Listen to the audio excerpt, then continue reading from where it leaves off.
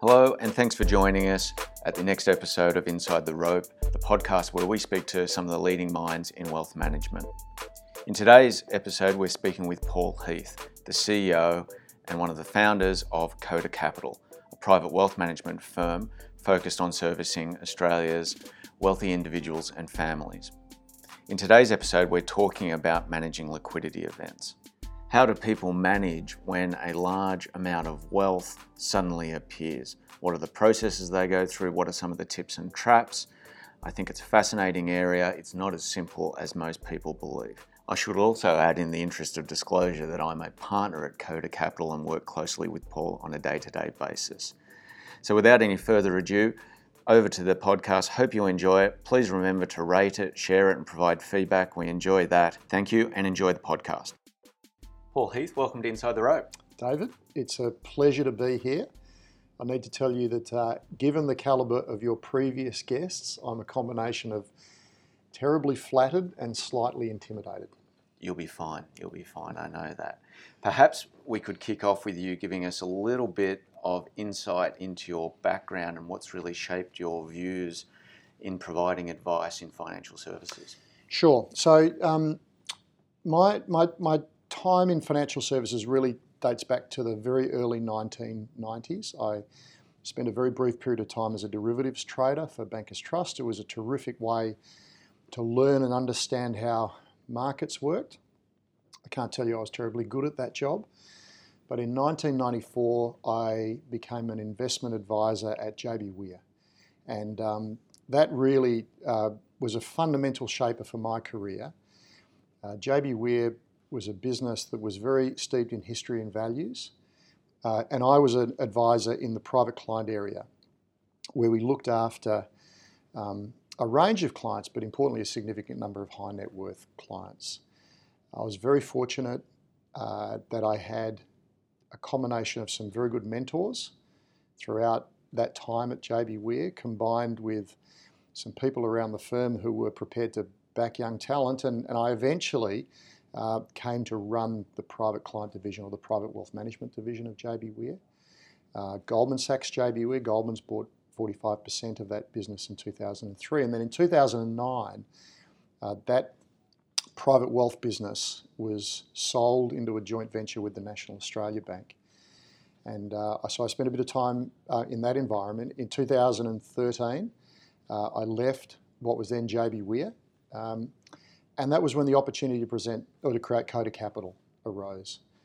Coda Capital was just a response to what we saw as a gap in the high net worth advisory market. And when we look at the business today, I'm very proud of the team that we've been able to assemble and what they've been able to accomplish in a relatively short period of time.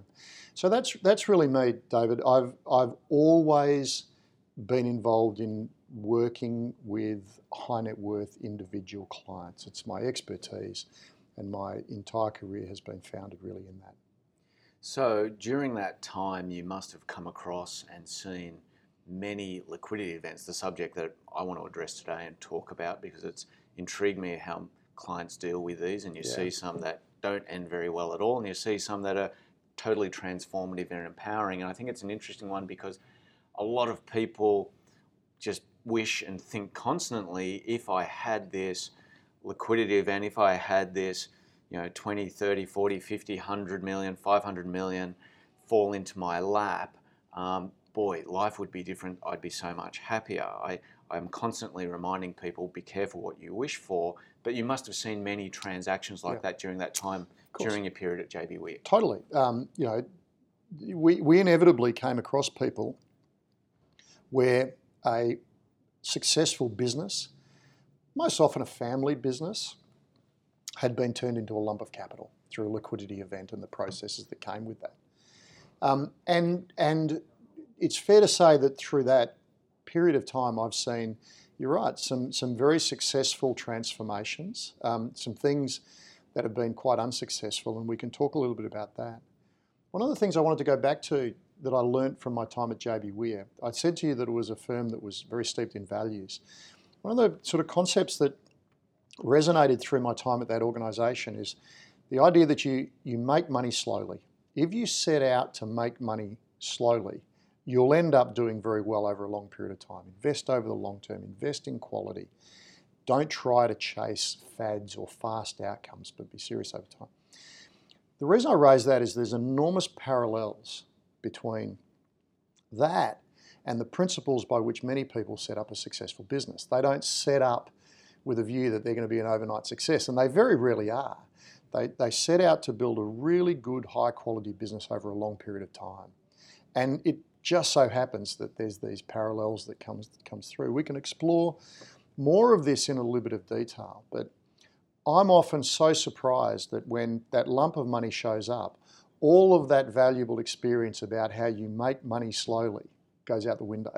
And there's a sudden desire to feel as though you need to make money fast, despite that you have this. And that can often be the foundations of quite a disastrous outcome. The same sort of principles that made people successful often will work very well in that post-liquidity event. But you need to be it's a different organisational skill.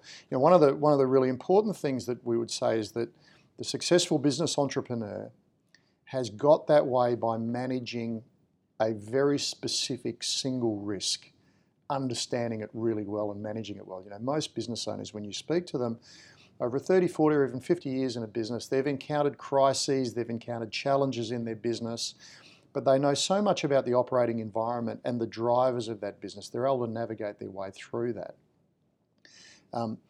Successful investing is a very different skill set.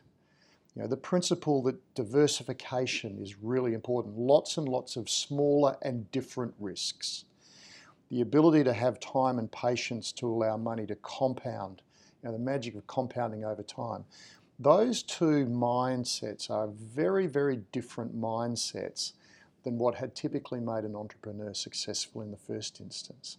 And so for us, the liquidity event represents a change in a point in time. But to successfully move on to the next phase, there has to be this really change of mindset around what it is going to take to be successful from that point on in terms of what you're doing. And some people can make that leap seamlessly. Plenty can't. And it's a very challenging time for the entrepreneur. It's a challenging time for their family as they think about what's next in their life. But for as many people who have made that successfully, I can tell you the people who haven't. Well, I think the skill set required to passively manage wealth is often very different to the skill set required to build a logistics company, to build a marina, whatever it may be. I think you're right that the core values underneath that are often the same and very important.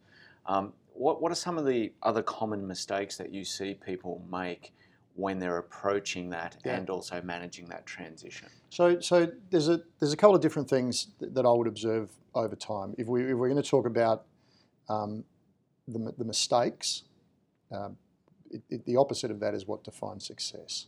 Mm-hmm. A couple of key mistakes that you can make over time. The first one is that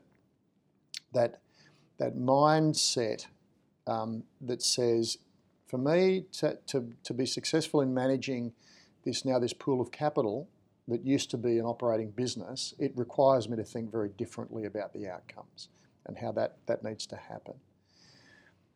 The fact that a business entrepreneur was very successful in a particular domain, a logistics company, for example, doesn't mean that they will automatically be successful as an investor. Very different skill sets. And you often will see the case where success in one domain creates the assumption that you can be successful in another domain without actually having to learn new skills or do anything different.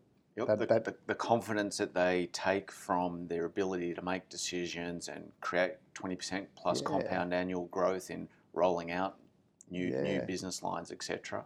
That's right. A completely different skill set. Entirely different skill set. There's something simple. If business entrepreneurs will sit there and look at the business, and their attention will be immediately drawn to whatever it is that's not working, and they'll want to fix it or sell it or remove it. That's the nature of how you run a business in that sense. portfolio investing is if everything's performing really well, you're not diversified. So there's these fundamental shifts in skills and capabilities that have to happen. The other thing that I would observe, which goes a little more, David, to the successful transition,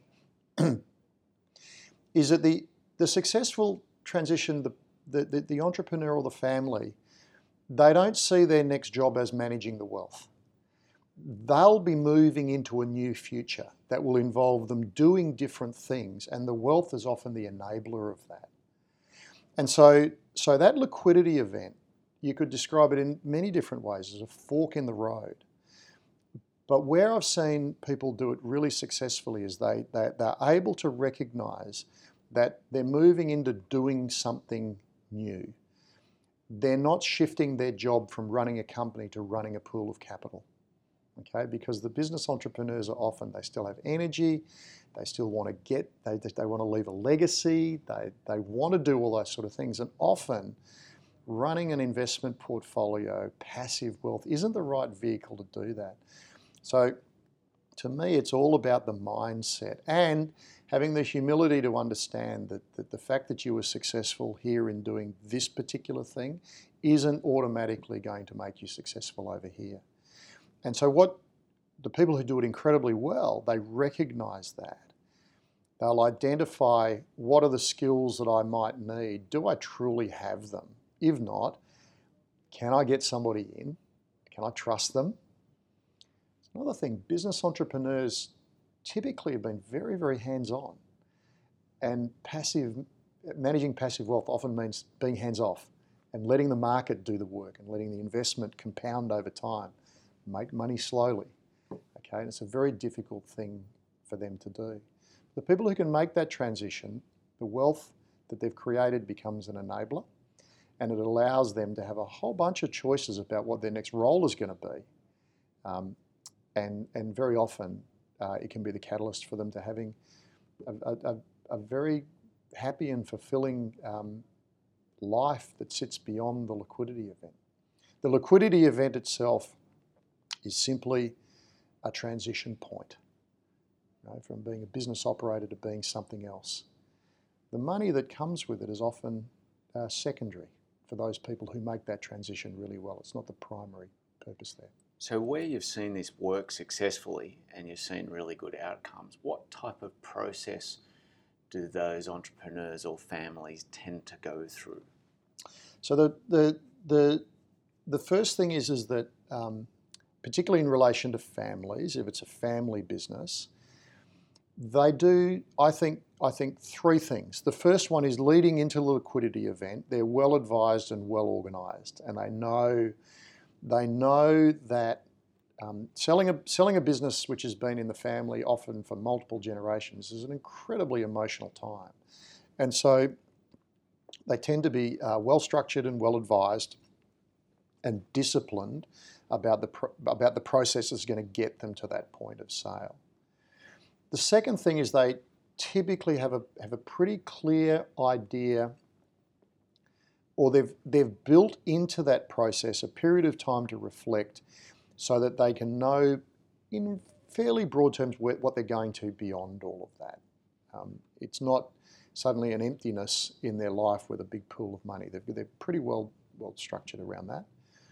They're well advised, okay? Whether it's through the business sale or whether it's through the period after. The people who do this very successfully want to learn how to make it successful. It's a pretty important part of their life, this pool of money. So they're well advised. And the last thing is they're communicating really clearly about what this is going to happen with all of the stakeholders in that process, whether it is their families, whether it is customers of the business, whether it's the groups that want to work with them beyond the liquidity event. Very often philanthropy and giving back into the community plays an important role in all of that. And so, David, it's no different, I don't think, from where you would see this work in other domains. To the extent that you're well organised, you can see a clear pathway, you're communicating really well. Those tend to be the attributes for what happens. And again, I think this notion that when the liquidity event comes, The entrepreneur that can shift their mind from I have to run all of this to this is now an enabler for me to run other parts of what I want to do in my life. That's a really important mind shift that the people who do this successfully get right, get early, and they make clear to everybody that this is my priorities. These are my priorities, and this is how I'm going to run it through. The thing that's amazed me, I guess, in dealing with clients in this space over the years is almost the self-awareness that's so much needed. Constantly whenever I play golf and you have a new person in the group and they may have finished a phase of their working career, they're always a retired engineer, a retired accountant. No one's just retired. So that self-fulfillment and what defines them, I think, is very important. And it can lead them, in my experience, to make decisions in these processes that are quite aggressive and almost risk the bank. If you look at someone like a Nathan Tinkler of the world, you look at and see a series of decisions that were increasingly risky, i.e. let's bet the farm because that's what I've done in the past and I'll keep betting the farm, and it feels right to be very entrepreneurial and very risky. I think in those cases confusing the ability of yourself to execute on a business plan and run an entrepreneurial business versus managing a passive management. It's a completely different skill set. There's a tendency for successful business entrepreneurs to have a curiosity. That's a great skill to take into the next phase of whatever is going to be happening.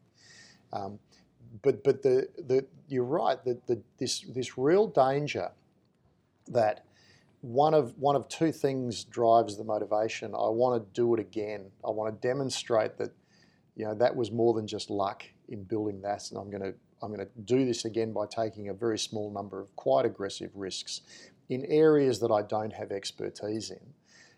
In some ways, you'd look back and say that's illogical, but it's the same sort of that mindset shift. Or you don't have control over. Or you don't have control over. Typically, a business owner is very used to being right on the levers of control, and suddenly you're making investments in businesses that other people might be running.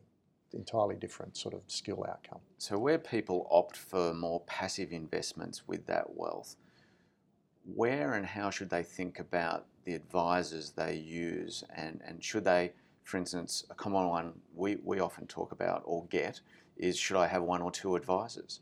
Yeah.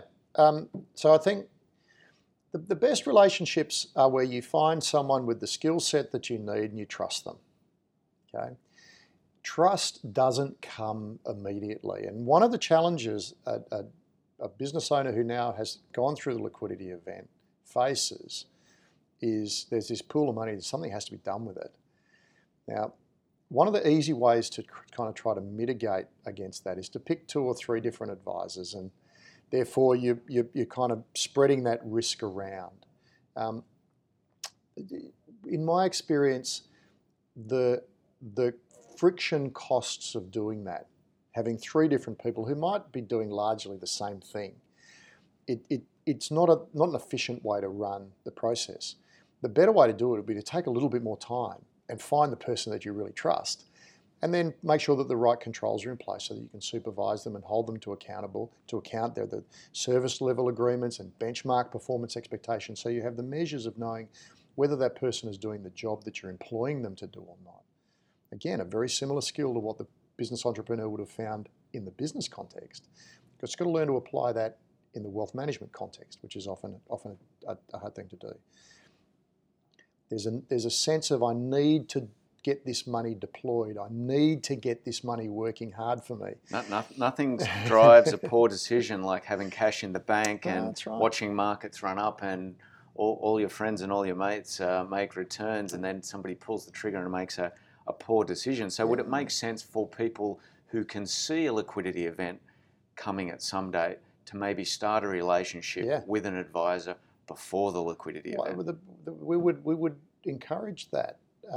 A business owner who is in a business today knows that at some stage there might be a change. So many of our clients, we know that they they might have a business today, but they know that their children don't want to run that business, or they know that their children don't have the skill sets to run that business.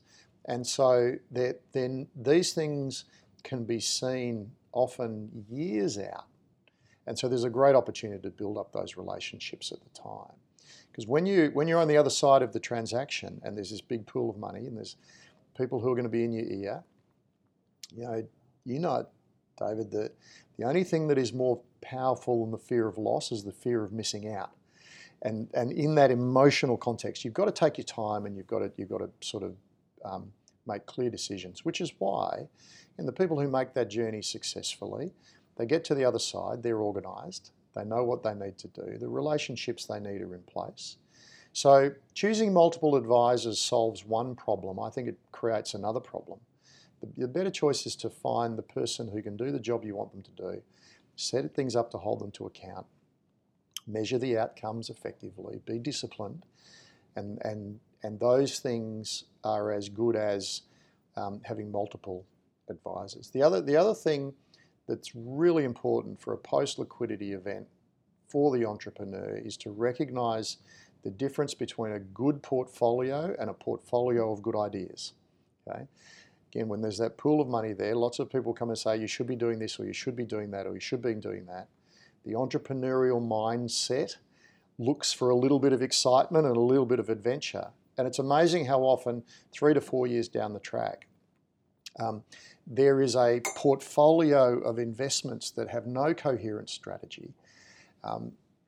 And it's actually making things worse because often you will have heard very many stories of a successful business entrepreneur who passed suddenly and their families were left with this incoherent set of investments that made no sense, they couldn't control them, and it made their lives terrible to try to coordinate all of that. You know, post-liquidity event, there's this choice about what you're going to pass down through to your family. Very often that pool of money will outlast you, your children, your children's children. And you can decide whether you're going to leave them a gift that enables them to have a wonderful life, or you can decide whether you're going to leave them something which is going to cause them a lot of grief and heartache. Really good, well-organised estate planning. A portfolio that can last through generations, that doesn't require people to quit their day jobs in order to run the money. Those are the sorts of things that the people who do this well get that organised, and therefore they end up knowing that the wealth will look after itself. It's being well managed and professionally run, and then they can get on with the other things that they actually want to do in their lives, and their children can get on with the things that they want to do in their lives, and the money becomes an enabler. It doesn't become a burden. All of that requires planning and an acceptance that the way that you made the money in the first place might not be the way to run the money after the liquidity event. And I think, again, that idea that one of the most wonderful things is that if you know that this is a pool of money that could last through several generations, you have the luxury of making money slowly. And inevitably, if you go into it with that mindset, you'll end up with a much better outcome at the other end. We've referred in this conversation a couple of times to family and the gift that they may receive, post-death. When somebody's planning and going into the sort of liquidity event process, or when do you think it's right for them to involve family in either decision making or letting them know the decisions that are being made? Yeah, each choice around that, David, is an individual choice depending on the personalities that sit around the table. But what human nature is going to, a couple of things about human nature that are going to be quite important. The first one is that everyone's going to have a vested interest in this. They're going to want to make sure that their vested interests are well served in the process. Number two is that if there's a lack of communication, people won't naturally assume good things. they'll assume that that they're not getting their fair share or their right share about how that will work together. And so rather than be prescriptive about the time, when's the right time, I'd rather recommend people going in and saying, let me tell you what you should do. The first one is you should make sure that everybody who has an interest has a voice, okay, and that they feel as though what's important to them is being understood and taken into account. And then the second thing, that the process is transparent.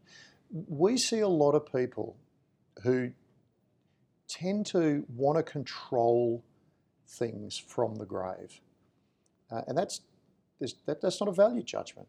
You know, the hands-on entrepreneurial mindset that made the money in the first place tends to want to stay in control of that, and you can understand that. But what I would say is, if that's the mindset, just make sure that you're communicating it while you're alive. Let the next generation know, I've got a vision, it's encapsulated in my will, and these are the reasons why it's important, I've set it up that way. That conversation can't take place once you're gone. And so rather than knowing the timing, Clarkey, I'd be more inclined to say it's about making sure that the people who have an interest have a voice, and then making sure that there's a really clear and transparent process around it, so that people don't have to guess what's going to happen. They can know what's going to happen. They might not agree with it, but they can know, and it'll stop the family from attacking each other at the back end if it's not right. So post the liquidity event, there's a lot of emotions that are running through this. There's the change of a business owner this has been an important part of their life. Arguably, in many cases, the most important part of their life leading up to that point. It's about to go. There's how do I think about managing this money where I perhaps don't have the skills, perhaps even more dangerously is I think I do have the skills. And then how do I make sure that this is going to be a gift for my family and the future generations and not a burden? It's actually hard work. And you know, we often see post the liquidity event, people are tired, but the work on the second phase of their life is about to begin, and they need to apply as much discipline and structure and energy to that second part as they did to the first. But if they do that, there's plenty of examples of where the liquidity event has created a stronger family. The liquidity event has created a more purposeful life for people, a higher level of satisfaction. The liquidity event doesn't create happiness. The choices that the entrepreneur makes following that is what will create the happiness. And as long as they're prepared to follow sort of similar principles and values, they can end up in a really good spot. And it's one of the great joys of our role, you know this, is working with people through that process. There can be great joy and happiness on the other side of it. And I get an enormous amount of satisfaction from helping guide people to a good outcome when that opportunity presents itself. Paul, I think that's a wonderful summary and conclusion to our conversation. Thanks for joining us at Inside the Rope. It's been a pleasure. Thanks for having me. Thank you for listening to Inside the Rope with David Clark. Be sure to subscribe to this podcast on iTunes. You can connect with David by visiting codacapital.com.